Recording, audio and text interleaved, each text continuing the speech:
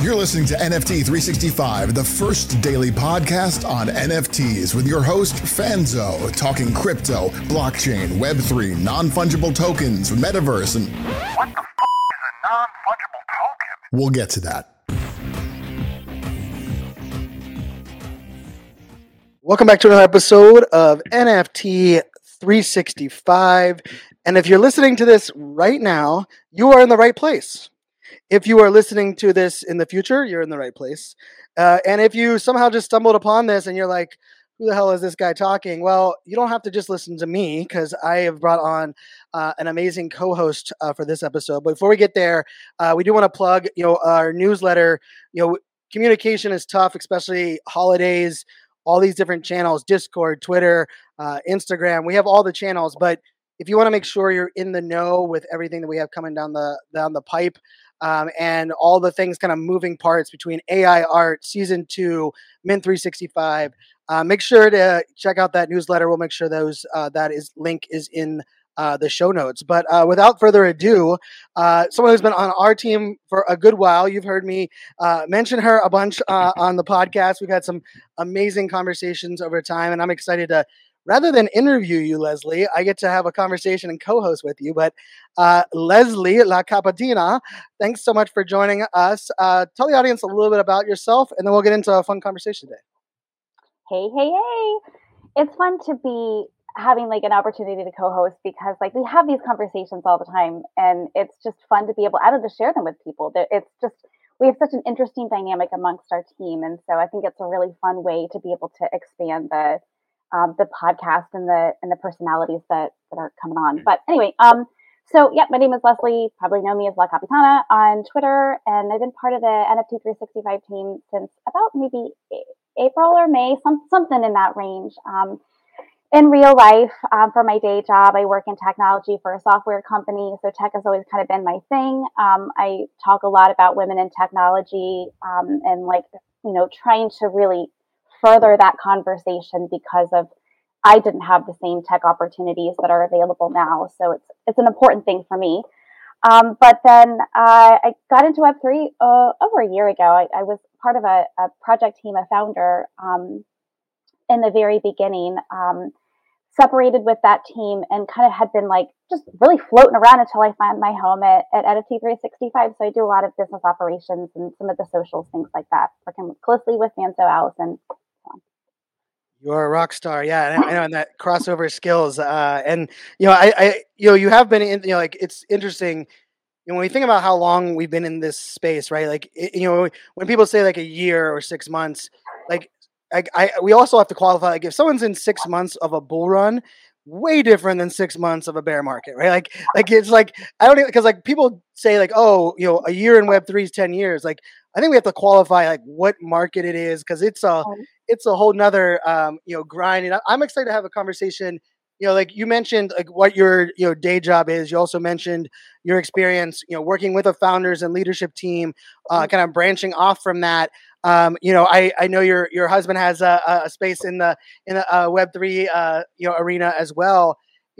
I'm curious your take, where we're at right now. I think we had a massive reset. Bear market plus FTX, I think, was a reset in not only people, but I think priorities, how projects are showing up. There are a lot of old projects that are still showing up, which I tip my hat to many of them. But I'm curious your take on kind of twofold as we kind of kick off the conversation around, where we're at.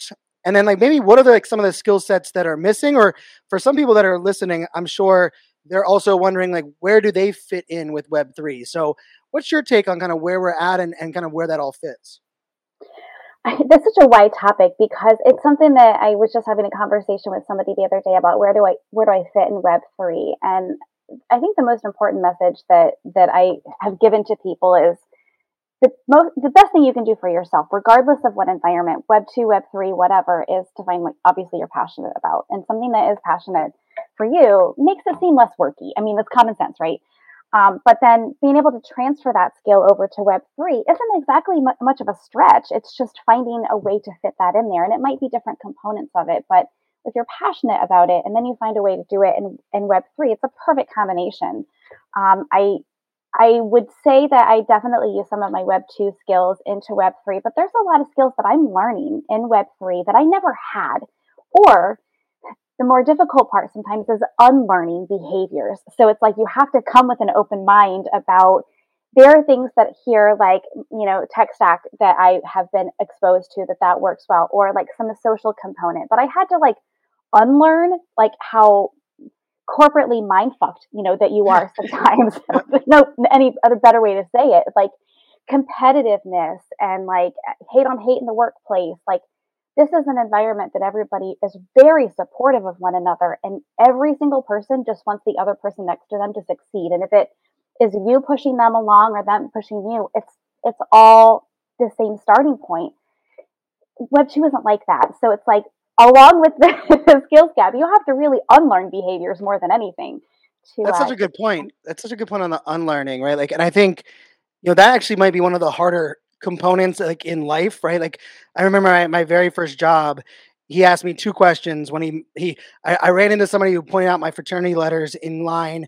I was buying milk at the grocery store, and he asked me two questions. He was like, "Do you know what a vulnerability is in cybersecurity?" I was like, "No," and he was like, "Do you know what remediation is?" And I was like, "No." He's like, "Well, I guess the good news is I don't have to unlearn. I don't have to actually. I think his words were, I don't have to unfuck you. So I think you're going to be good to go moving forward." And I was like, I remember being like, "Is that a compliment? Do I have a better chance of getting the job?" And I went in the next morning and interviewed and got the job.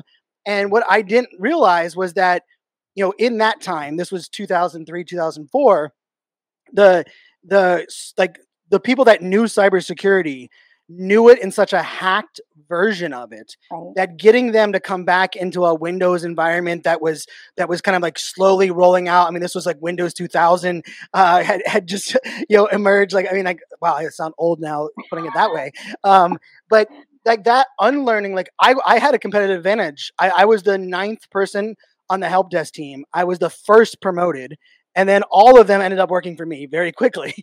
And I would argue that when I went in there, their experience and knowledge was greater than mine. But because I didn't have to unlearn, or the things that like I did kind of quote unquote had to unlearn, they were kind of crossed over. So I like that you kind of brought that up. I'm curious, like, I mean, when we found out that FTX was using QuickBooks for a $12 billion business, and they were doing invoicing over Slack DMs, and like that's that's shameful. Like, I mean, Web3 has a very free flowing way of building, but like because you mentioned the stack, and I like the first thing I thought of was like when I heard that they were like, I mean, that's like TurboTax for a $14 billion. Like, I mean, what in the world were they thinking?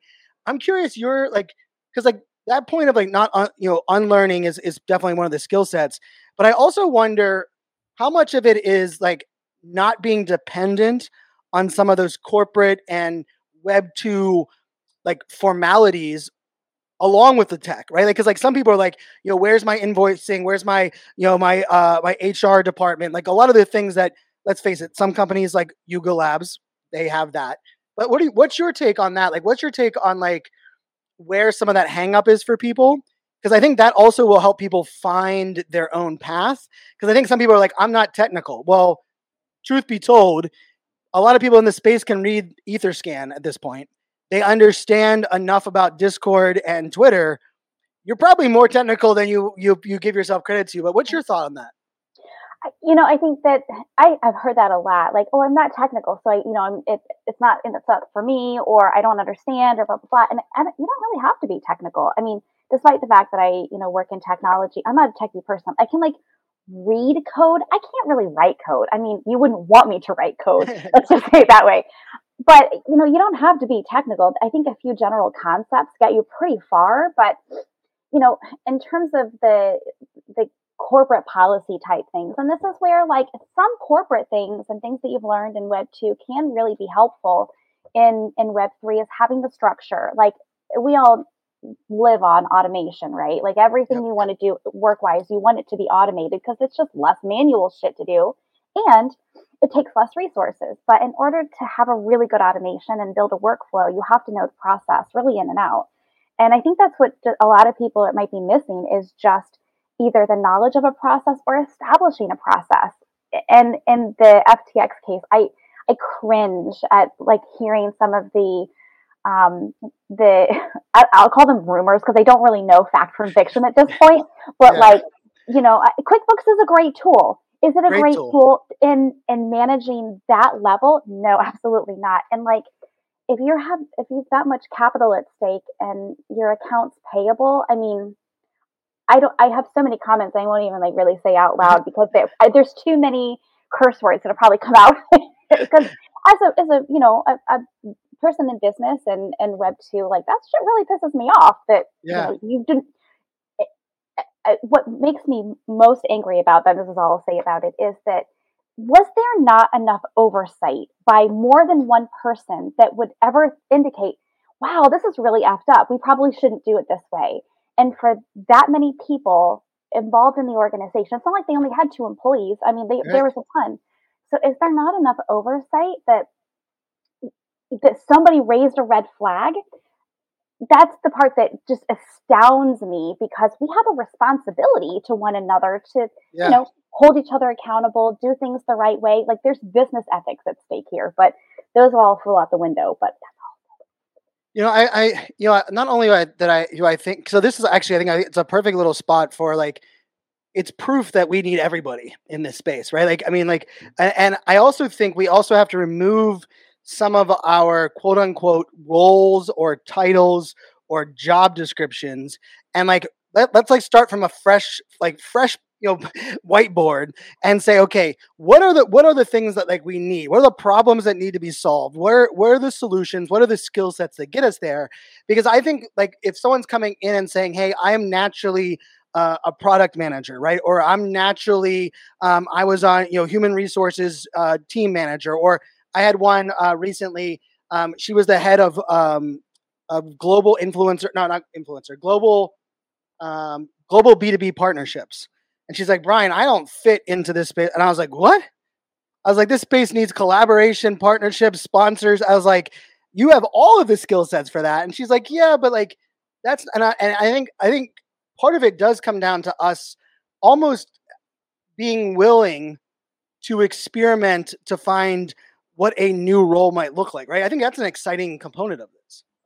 I think it's also an opportunity to insert yourself. You're not going to go out and find a job description of a role that's going to suit you exactly. In Web2, it's a little bit different. If you're a project manager, you go and find a project manager job. And in Web2, we've always found that we have some transferable skills. I used to work in accounting and so I have a ton of experience with Excel formulas and like that comes in really handy in development, but it's finding the right place for you and inserting yourself. You're not going to find a specific role. You have to kind of almost like volunteer yourself in there. Like, hey, this is what I'm good at. And then start, like you said, experiment and find the right combination of things that you can be successful. It doesn't mean that you have to have really experience doing it. You have to have the willingness to try and learn. That's the number one component of anything that you're doing. And our team is living proof, right? Like our team here, right? Like with Delphi and Native and Carter and Kevin and and Drew, and I mean like that. If you look at all of that, like like you put that line up in a Web2, what the Web2 worlds were, you're like, there's no way these people are a Web3 team, right? Band of the misfits, right? Oh my goodness, it's like, and like we're all over the map, right? We pulled in the Canadians, right? We are locked and loaded with Canadians, but. Like, I think that's a good example. And I think for one of the things that I think is also important is that like some people I don't think identify themselves as like a content creator, but for a lot of people, content creation in Web 1, Web 2 was either like an influencer's job or the marketing department. Like really, that's the people that created content for the most part in a lot of our worlds. I believe moving forward, we're reimagining what a creator, like what that terminology is. Absolutely. And we could argue, like, I mean, I love Twitter Spaces partially because it's kind of democratizing content creation. Because for a lot of people, they don't even realize, like actually Becky, shout out to Becky who runs the Women in Web Tech on Thursday nights. She was in a space with me last night and we were going back and forth on DMs. And one of the things that jumped out at me was like where she believes her strengths are, or what she's like, I'm really proud that like we did 18 we've done 18 weeks in a row of our Thursday night space with a guest each time. And she's like, but we might be experimenting on like podcasting and might want to become content creators next year. And I was like, might want to. You just did 18 weeks in a row for 90 minutes. Like, I mean, like that is. You're there.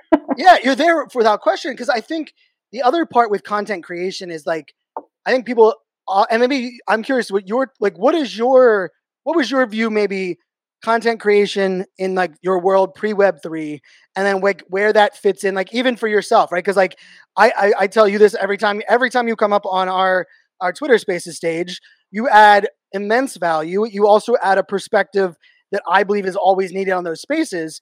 And I think for many people on our team, part of it was like, I just need you to get up there, like you're good to go. But like, how did you look at content creation, and do you look at it a little bit differently now in like Web3, even in your kind of the day to day? Absolutely. I think that Web3 is redefined. I wouldn't even say redefined because there's not a set definition anymore. It went from like this model to like whatever it is that you want it to be. Everybody is a content creator, especially because in this space, and we say it all the time, and it's like at this point it's almost cliche to say it, but like we're so early, but really like we are, like still to this day we are. And you think back to, I mean, I'm going to show my age now. Facebook, like Facebook, let's go back 10 years. I mean, Facebook's been around a long time, but 10, 15 years ago, people were just like posting like, hey, I'm going to the doctor today, or here's my grocery store, here's a picture from my birthday. But then you started to see influencers emerging, and like all it took was one person to do it, and then 2 people did it, and then 3 people did it, and they started to monetize it. Like, hey, I'm starting to get like free shit, or I'm starting to promote things and I'm getting paid for it. Everything starts with an idea. Everything starts with taking a step. So it's not too dissimilar from Web3 in terms of like, there isn't a definition yet. It's so early that like, this is a great entry point to really imagine anything that you really want to do that you're passionate about. So it's like, there's so many opportunities. I think that content creation is a wide topic that anybody can tap into, whether you're doing like the most popular thing right now, and not the most popular, one of the popular things on Twitter is like threads and like informative, sharing valuable information that people can use, that, and that was, all it took was a couple people to start doing it. And then now, like, that's a great way to not only engage with your followers, but then to build a following, build community, because you're showing value. So it's like, you just got to try. That's all you have to do. Yeah. And I think this is where, like I love, like, I always break down like the content game into the 3 realms for me, right? It's you document, you're either creating, or you're curating, right? And I like the documenting is my favorite part. When people ask like, how am I everywhere doing all the things? Because 99% of the time I'm documenting. Like, I mean, it might come across like even that daily podcast, like truthfully, it was more of a documentation of every day for a year, right? Like I didn't really create, like, because like for me, creation, a big ass diary. yeah, and also like this is where like, and like, I mean, one of the things that I will credit for like my brand growth was actually my content curation. And the way that I did that early on, 2012, 2013, 2014, was I was like, I don't blog. I started blogging in 2014. So like that was my first blog. And I did it, I mean, granted, I did it every week for 4 years. So like I went in, it's kind of my nature. But I will tell you, I was like, I don't have a website. I don't have a blog. Like, what do I do? And then I realized I'll just quote, reshare LinkedIn articles, and I'll put my thoughts above, tag the person and say, hey, this post is great. Read for their thoughts on it. And all of a sudden people started quoting back to me. Like, I remember the first time someone was like, yeah, Brian, it's just like your idea of think like a fan. And I remember verbatim, we were in a Google Hangout, which is where it ages it. And they said, oh, where can we go to learn more about think like a fan? And I was like, there isn't anywhere. Like, I don't have a website. I wasn't using a hashtag. Those weren't even popular back then. I was like, but it was something I reiterated when I was curating content, right? I was taking others, and like Twitter is a prime location to that. But I also think this goes into the roles within the space, right? Because you and I were even talking pre-show, some projects have like a well-defined executive board, everything mapped out. Other projects have like a large team, but everybody kind of does a little bit of everything. Other projects have like 2 people masking as like 7 people. And I think one of the things that probably hangs up some people is that it is that adage. Like if I give you a whiteboard and tell you to draw something, you're like, where do I start? But if I give you a square and say, I want you to draw in here and I want you to draw something that has to do with the ocean, your ability to draw in that is a lot more defined, right? And so like I believe some people will fit better in a 3-person team. Some people would work better joining a team that has 8, becoming a mod and kind of working into that team role, right? Or even what we've seen with Crypto Dad's 5 most active and very loyal members ended up presenting to the original team and said, "Hey, we know that you guys have a lot going on, or you, because there was only one left. Would you be willing to sell us and let us come in as the executives?" Like to me, like that does not exist in Web 2. Like you cannot, you can like you're like, hey, us the fellow employees on level 1, we just decided we want to buy the company from UC. That just doesn't happen. And so like I think that's I think it's like a missed view or opportunity for people that like to see that like you don't have to be the original or come in the normal pathway to actually be a part of some of these great teams. I think that project takeovers are a very underutilized and underappreciated concept. And I love it. Like, if there's a project I'm going to buy into, guaranteed the one that I want to buy into is one that somebody took over, because the reemergence of energy into an existing community is amazing. But and I love the examples of that. And there's been quite a few. Some are hostile takeovers, some are like friendly takeovers. It's a little bit of everything, but it's always somebody that's a part of the community that feels really passionate about it, and then they take it to the next level. And I think those are going to be some of the biggest success stories that you see kind of going forward, because again, they're usually like a sold out project in some cases, but even non sold out projects, that the takeover component, just like there's so many that kind of go and then they sell and then they sort of just kind of fall apart. And whether it's lack of leadership, lack of skills, lack of bodies to do whatever work needs to be done, I think, as we all know, being a project founder is a lot of work. Like, it is very underestimated how much work goes into being a founder, and so many different roles within that. But if it falls apart, that I think it's amazing to see somebody pick it back up and then breathe life into it, because there's still opportunities for the original founders to, if they stay on the wallet and they get a share or whatever, like there are ways to monetize it. There's a whole new game of mergers and acquisitions that hasn't been played yet in Web3, which I'm really excited about. Well, and it also doesn't even have to be replacing founders. Like there's a couple projects that and I won't say their names, but I do have an idea for a game you and I can play here in a minute. But there's a couple projects that need a new CMO. Like the CMO that was there is kind of burnt out. CMO, and they weren't even one of the original founders. They were brought in, but they're kind of like a little bit lost, maybe outside their depth at the moment, right? Like that's a great spot. But the game I was thinking of play, and Leslie has to roll. She's been on the team enough to know like part of me is like rolling with these punches. She was like, Brian, are we going to strategize and outline the episode? I was like, what is this strategy word and strategize word that you're referring to? But I want to pose this to you, and I'll take the same thing. What is one of the projects? So pick a project that is in your bag that you think, like, if you were like, if you had the time and bandwidth right now, that you were like, you know what, I could spend more time in there and probably move into a role where my skill set fits and really make an impact. What is there a project that jumps out at you? Like, I mean, I think because it's a positive thing for whatever projects we are mentioning. But there's a one that jumps out at you that you think would be a fit like that.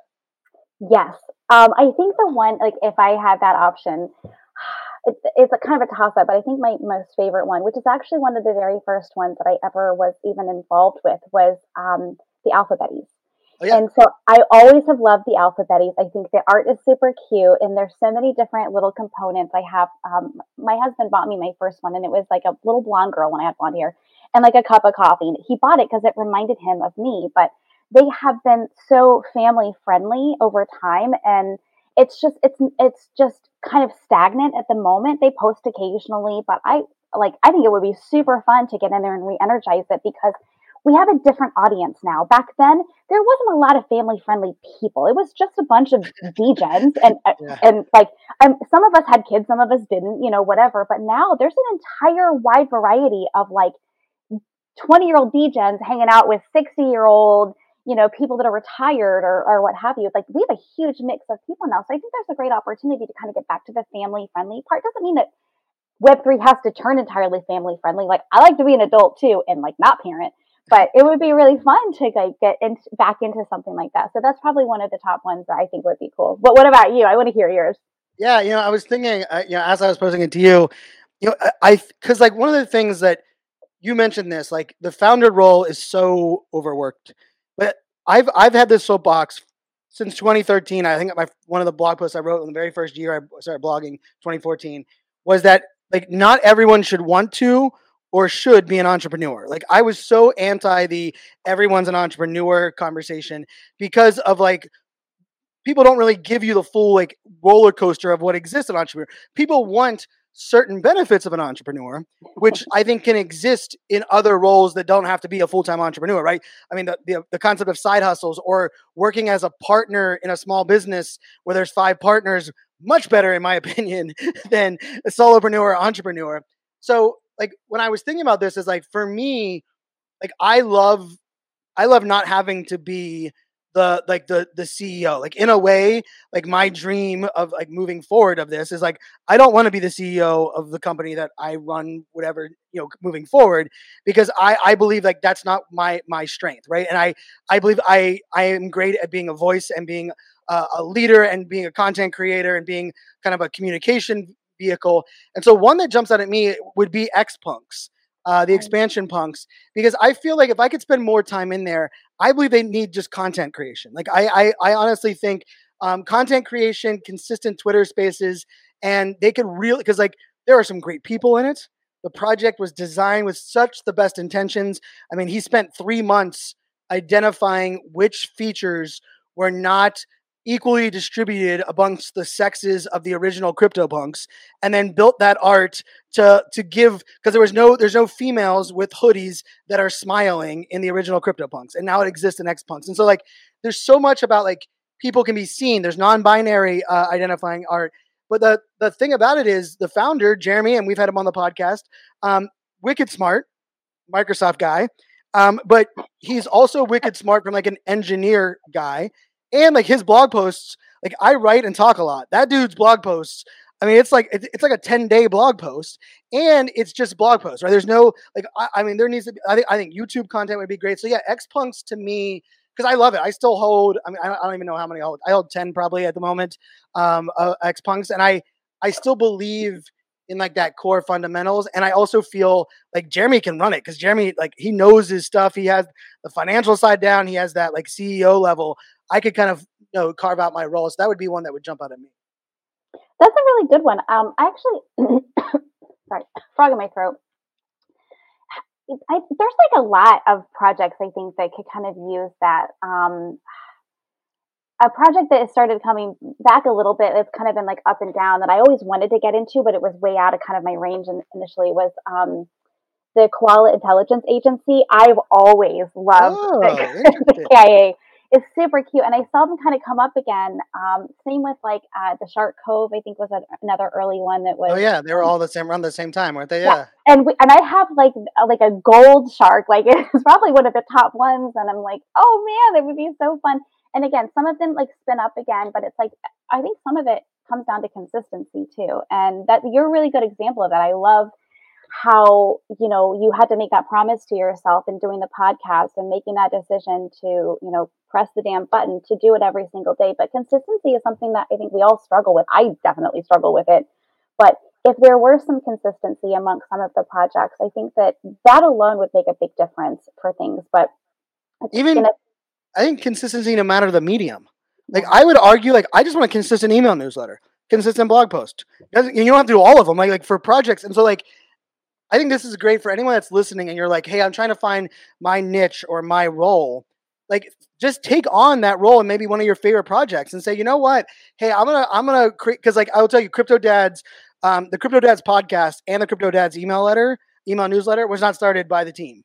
It was literally started by two people that just had a decent bag of crypto dads Right. and wanted to do it. Like that's where that started. And like, I feel that was like, it was really cool because almost all projects allowed ownership early on, because that's where like the first like the lazy hats, right? Like people just started kind of like forming and creating their own content, and then I think there's a little bit of this like control mongering that decided to happen, and people are like, no, we need to stamp you with our approval before you can have your own derivative or whatever, and you're like, okay, what the hell? We're going back into Web2 controls.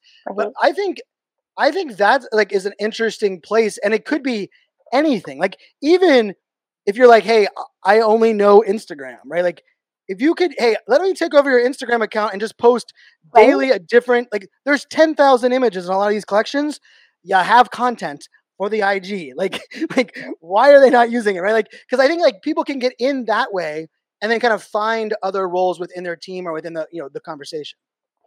Again, it just goes back to taking a stab at it. You have to do a self-analysis, and it requires some level of self-awareness. Like you have to know what your skills are, things that you're good at naturally, or things that you can learn too. But then like what you really like. But and I'll give a shout out to somebody that has been a really good example of that, Brendan Bald. From the very beginning, he was like mostly I think with non-code docs was doing kind of like the non-code docs news. And then branched out into Lazy Hats or the Lazy Lions. And then, so he's been like really now branching everywhere, but now it's just kind of transformed from project specific to like content specific. He's really giving people a lot of information on how to stay consistent, create content, just try. And even if it's something that like, if you want to get into TikTok and you like literally don't know anything about TikTok, that's okay. Just make a couple videos, try. It's all about experimentation and then trying something, adjusting what didn't work about that, or figure out what did work and trying to replicate that. And if you do that enough times, how do you think WD-40 got invented? It's like my most favorite story of all time. It's like a series of experimentation till you get the right formula, and then you just mass produce at that point. And as long as you're bringing value, it's a win-win for everybody.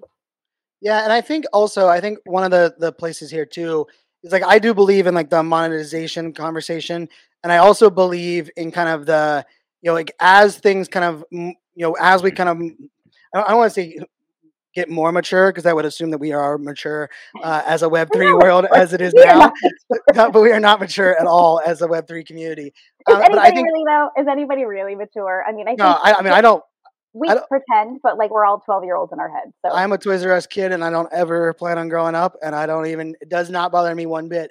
But one of the things that I think is interesting, and I'll say that this whole artist thing has been for me one of the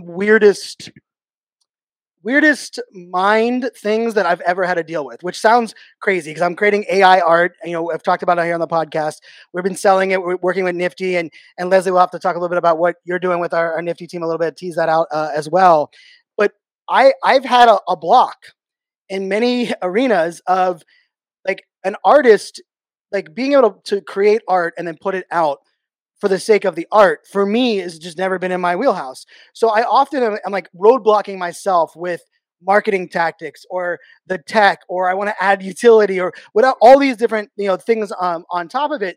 And then I also found myself even in conversations like caveating and like almost like apologizing for having an opinion on the new space. And so I think for anyone that's listening to this, if you're feeling that, like you're not alone. Like these new like endeavors, sometimes I don't even want to call it imposter syndrome. It's more of like, hey, I'm swimming in new waters, and there's others that have been swimming here longer, and like they're holding me equal because this space is really cool at that, right? Like we are very good at valuing. Like someone came up the other day on one of the Twitter spaces I was on, and they're like, hey, I've only been a Discord mod for a little bit, and I have a question. So they asked this like really great question. And then afterwards, I'll give credit to CK over there at Ape Liquid. He fired back and was like, oh, well, how long have you been a Discord mod, in your Discord? That was a great question. And she was like, almost a year. It'll be a year. And I remember I was like, did she just say a year? So she came up there, like making it sound as if she was the brand new Discord one. And then CK was like, well, what would you do in this case? And she's like, well, did you know this feature exists? And like, she was literally giving back feedback, but she opened it up with, like it was almost to the assumption like, well, this project's been around for a year. Their community managers must have ample amount of experience. And so I think that's an interesting thing. And it's really hit me in the art space because I find myself, I'm confident and I'm loud and I have no problem talking, but I find myself like caveating and like almost like in every way apologizing for being in that arena. And I think it's okay. It's just, I think we just have to know that that's kind of part of this early jump. Yeah, and I think it's amazing especially for you, you found an additional creative outlet, and it allows you to open up an entire realm that, wasn't possible for you before. And I think it's a great example of how that exists for everybody in Web3. It's a matter of being able to give it a try and find the right formula. You didn't become an awesome AI artist by just plugging in and all of a sudden, like, if it was that easy, everybody would do it, right? And if you have to try it, you had to be consistent with it. And once you found the right formula that works for you, then again, I don't want to say it's scientific by any means because it's not. It's just, it literally is just trying. But I do think it's really amazing to find that outlet for you. And you brought up, so like, for just the context, right, for the audience, I discovered AI art, like the concept of using it for NFTs in April. And AI has been like something I've loved and worked in from the data tech side for a long while, but like AI art, I was like, oh, wow, look at these AI apes and and I saw what they were creating. And then I asked a couple of questions about the AI creation. I was like, oh, screw this. This is like coding and it's a lot of stuff. And and they were using artistic terms. And I was like, ew, like I was so weirded out by it. And then the end of June, I found another NFT that showed me Midjourney. And I got into Midjourney. I put a couple of things in there and I was like, this is kind of generic. I felt like it was like, actually, I thought it almost felt like elementary for what I would like, what I tried to do. So I was like, this isn't for me either. So that was like, June, July. And then August, I had one of those moments where someone was an artist. And I don't even know if I've said this, but I believe it was either Photox or Retail Joe, who are two active members in our community. They were talking about like the creative outlet and like that it really ends up being in many cases like it allows them like a mental health break and they as they were talking about, I was like, man, I could really use that. I dabbled in the AI. Maybe I'll try it out more, right? And I didn't even like download my own server. I didn't even create my paid account. I created another free account. And then I started playing with it. And then I was like, I'm going to listen to their office hours.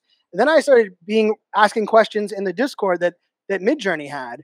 And then I was like, this is a bug, right? And then I installed my own server. And so I think it's a perfect example for anyone that's out there. Like if there's something that interests you, or maybe it interests you before, but then you didn't jump in, like the water's still warm. Like I'm so glad that I circled back to that because at the time, like, and funny enough, like now knowing Midjourney, the reason that it didn't fit the first two times was the tool was different. It was a completely different program tool. So that like my skill set and like what I wanted to do wouldn't have been a good output there, right? I think that is part of the beauty, and it's an example in this space that I hope more people kind of can jump into and lean into, and and ultimately for me, it's just another avenue of storytelling, which I'm actually addicted to.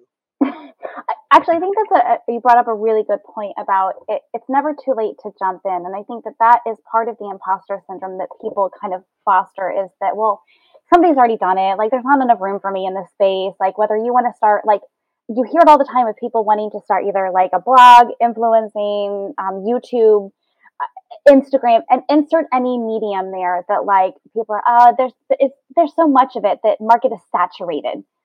Maybe. But are you going to find out unless you try? One of the great things about coming in, and maybe even later in the game, is you come with a different perspective, a fresher perspective. So it's like, again, adding value, finding a way to be able to find something that's unique for you, that your niche or whatever. And if that is valuable to people, it will grow. It takes time, it takes effort, it takes consistency, but it's like it's never too late. Like literally, somebody that's listening to this right now, they're like, I really wanted to start my own YouTube show for the last 3 years, but I keep putting it off because I don't think that anybody's going to like it. I don't think anybody's going to listen to it. I don't have anything to say, or it's too saturated. Press the damn button. Yes, I like that. And you're right. I heard Mr. Beast right now I consider the greatest. He is the king creator currently at the moment. He makes the most amount of money. He has the biggest following on YouTube. It's just a Plus, wicked. he's like a really nice guy. On top of that, I mean, amazing, right? Like, I mean, he's like the guy that you hope all creators like become, right? Like, he's right. just that guy. But he made a comment that he believed before, because someone was like, well, every time I think of a channel that I want to create on YouTube, that I look on YouTube and there's already a bunch of channels that are talking about the same thing. And his comment was, until there's 30,000 of the same type of channels, it's not saturated in YouTube. And I was like, it's so true because, like, I mean, I'll tell you, in podcasting, there is not even close to enough NFT, Web3, crypto, and I would argue anyone that has a podcast idea right now, even if there's like 9 others that do interviews similar, you could literally interview just different people, and like that. It's like it's so like and it is frustrating because like I will say, like, I didn't launch my first book that I wrote because I got that syndrome. Like, I started to realize all these millennial books were out, and mine was titled Millennial Mindset. I owned the copyright, and I decided I kept being like, oh, I missed the mark. There's too many millennial books out. And talking about one of my biggest regrets in my entire life was not pressing the damn button on that damn book, because the book was good, the market needed it, and none of the other books targeted my audience or put it out in my way, right? I think that is part of like the space that we're in. I did mention the Nifty Gateway piece, and I was lucky enough to be asked to be one of the curators back in July of Nifty Gateway. And Nifty Gateway, for those that maybe aren't as familiar, it's a very selective, like they only had 93 or 94. I'm gonna say 93 because I like that number.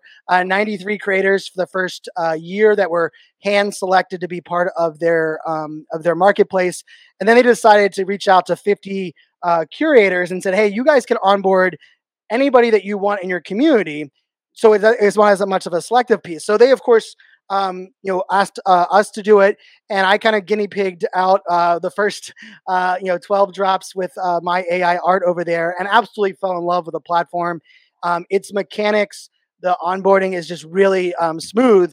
And so, Leslie, because of her skill set and because of the things that she likes, and she's kind of like perfect into like being able to onboard people and kind of welcome people in, but also understand kind of the launch sequence, has kind of taken over some of the stuff with Nifty Gateway. Do you want to talk a little bit about what you're kind of doing on that side for what you want to share?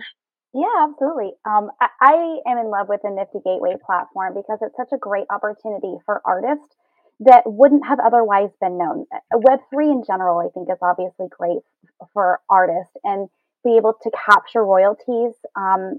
There's so much there. But in the Nifty Gateway platform, they really focus on art. It's not, I wouldn't say it's not for a generative art collection. I would say it's not for a large generative art collection. It's meant to be more boutique, if you will, in terms of an artist collection. But what I love about the platform and what we're doing is accepting and reviewing artists that want to have a drop. And it can be anywhere from 1 or 2 pieces up to, I mean, I don't think there's specifically a limit, but it's probably ideal to say less than like probably 100, maybe more like 20, 25. It's probably a good target in there. But it gives so much flexibility into how it is sold and how the royalties work. There's different sale types. And you can configure each different NFT out there as a different sale type. So if you want to have additions, or if you want to do an auction style, if you want to have a one of one, again, lots of flexibility, super easy to use, and their support and their interest. One of the things that I'm very passionate about in tech is user experience, because user experience will make or break a platform.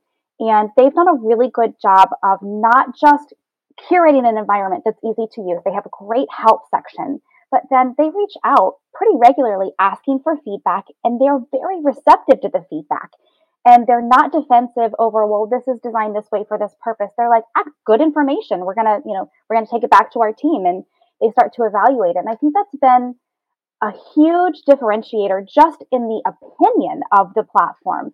And the fact that they were just recently, obviously, launching the Starbucks Odyssey, it's been amazing. It's an amazing opportunity for them for exposure, but they do a really good job too of like supporting the publishers and the artists by assisting with the marketing, because they realize we can't do this for everybody, but you guys can. You can do it. And they still curate individual drops, but they're, I think, going more in a specific brand arena so that we can focus on more boutique type drops. But I love the configuration options. And again, their support has been really amazing. So shout out to Roberto. Thank you, dude. He's been great to work with. Again, the idea here is so that we can align ourselves with artists and brands that we feel passionate about and help to amplify them. And that's something that your message has been all along, is to amplify those around you. So this is just a great illustration of how to do that. Yeah, and we're excited. We have a couple artists in the pipeline that will be doing drops kind of like on our little marketplace. And, for those that are artists that are listening, or maybe you have friends and family. I know I had a friend that actually is author of one of my favorite books. He's been, he actually unfortunately lost his son to a disease, and through his battle of kind of going through that, he found art, and he found his love for art, and he's been doing a lot of these paintings, and he's like, Brian, I don't really want to get into NFTs or crypto, but I do want to get like this art out, and it's in the memory of my son, and I want to raise funds for the cause my son had, and he reached out to me yesterday, and he's like, hey, I want to like restart this conversation, and I immediately thought like, that's a perfect spot for Nifty Gateway. We can do a couple drops on there, have it automatically, the funds go directly to the wallets that need to. So for those that are out there listening, maybe aspiring artists, new artists, existing artists, or even like, I would say like artist adjacent, we're open to some like collaboration options and things as well. So I love that you're taking that on, Leslie, for the team.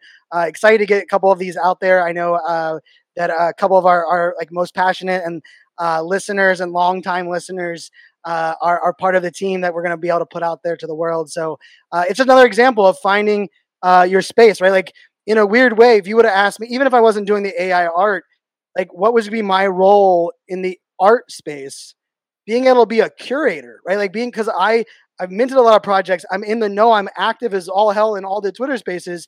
I do know people that I can like, hey, this person, I trust them. Let's bring them in. That was a role that was kind of presented to me. I didn't even know there was option. Didn't know they were looking. And so like, it's a perfect example of like, if you're willing and open, and what you've said perfectly, Leslie, like you just have to be willing to try a couple of things. And more than likely, the thing you try might not even be the thing you do for more than a month or 45 days, but it'll get the ball rolling. That'll probably put the ball in the right court in the future. So I love this conversation, Leslie. This is great. We're going to have you back, of course, continually throughout season 2. Super excited to have you on as a co-host. You were, without question, one of my first on my list whenever we were kind of near the end of season 1 and I wanted to do co-host. I was excited to have these type of conversations. People are a fly on the wall. We have these conversations already with our team, and it's a lot of fun to have this. Share love. Share love to everybody. Yep. Yeah, there you go. That's the way it works. So any last words from you, Leslie? Anything you want to throw out there? No, I just appreciate you having me on, and I love sharing this type of stuff with people. I think that if one person listens to this and says, you know what, I'm going to press the damn button and find some inspiration from it, or takes it and uses it as their momentum to find the right place for them, then you know what, job done. But if anything, maybe have a good couple of laughs and us joking about how old we are and showing our age. And and every single time we have this conversation, by the way, I know it's going to happen. He's going to throw like a Microsoft jab in there because we're a split team between Apple and Microsoft. I'm a Microsoft junkie, and yes, I have an iPhone, but that's about my only Apple device. And he's on Microsoft, as evidenced by all of the Apple devices. The box is behind you right now that I can still see.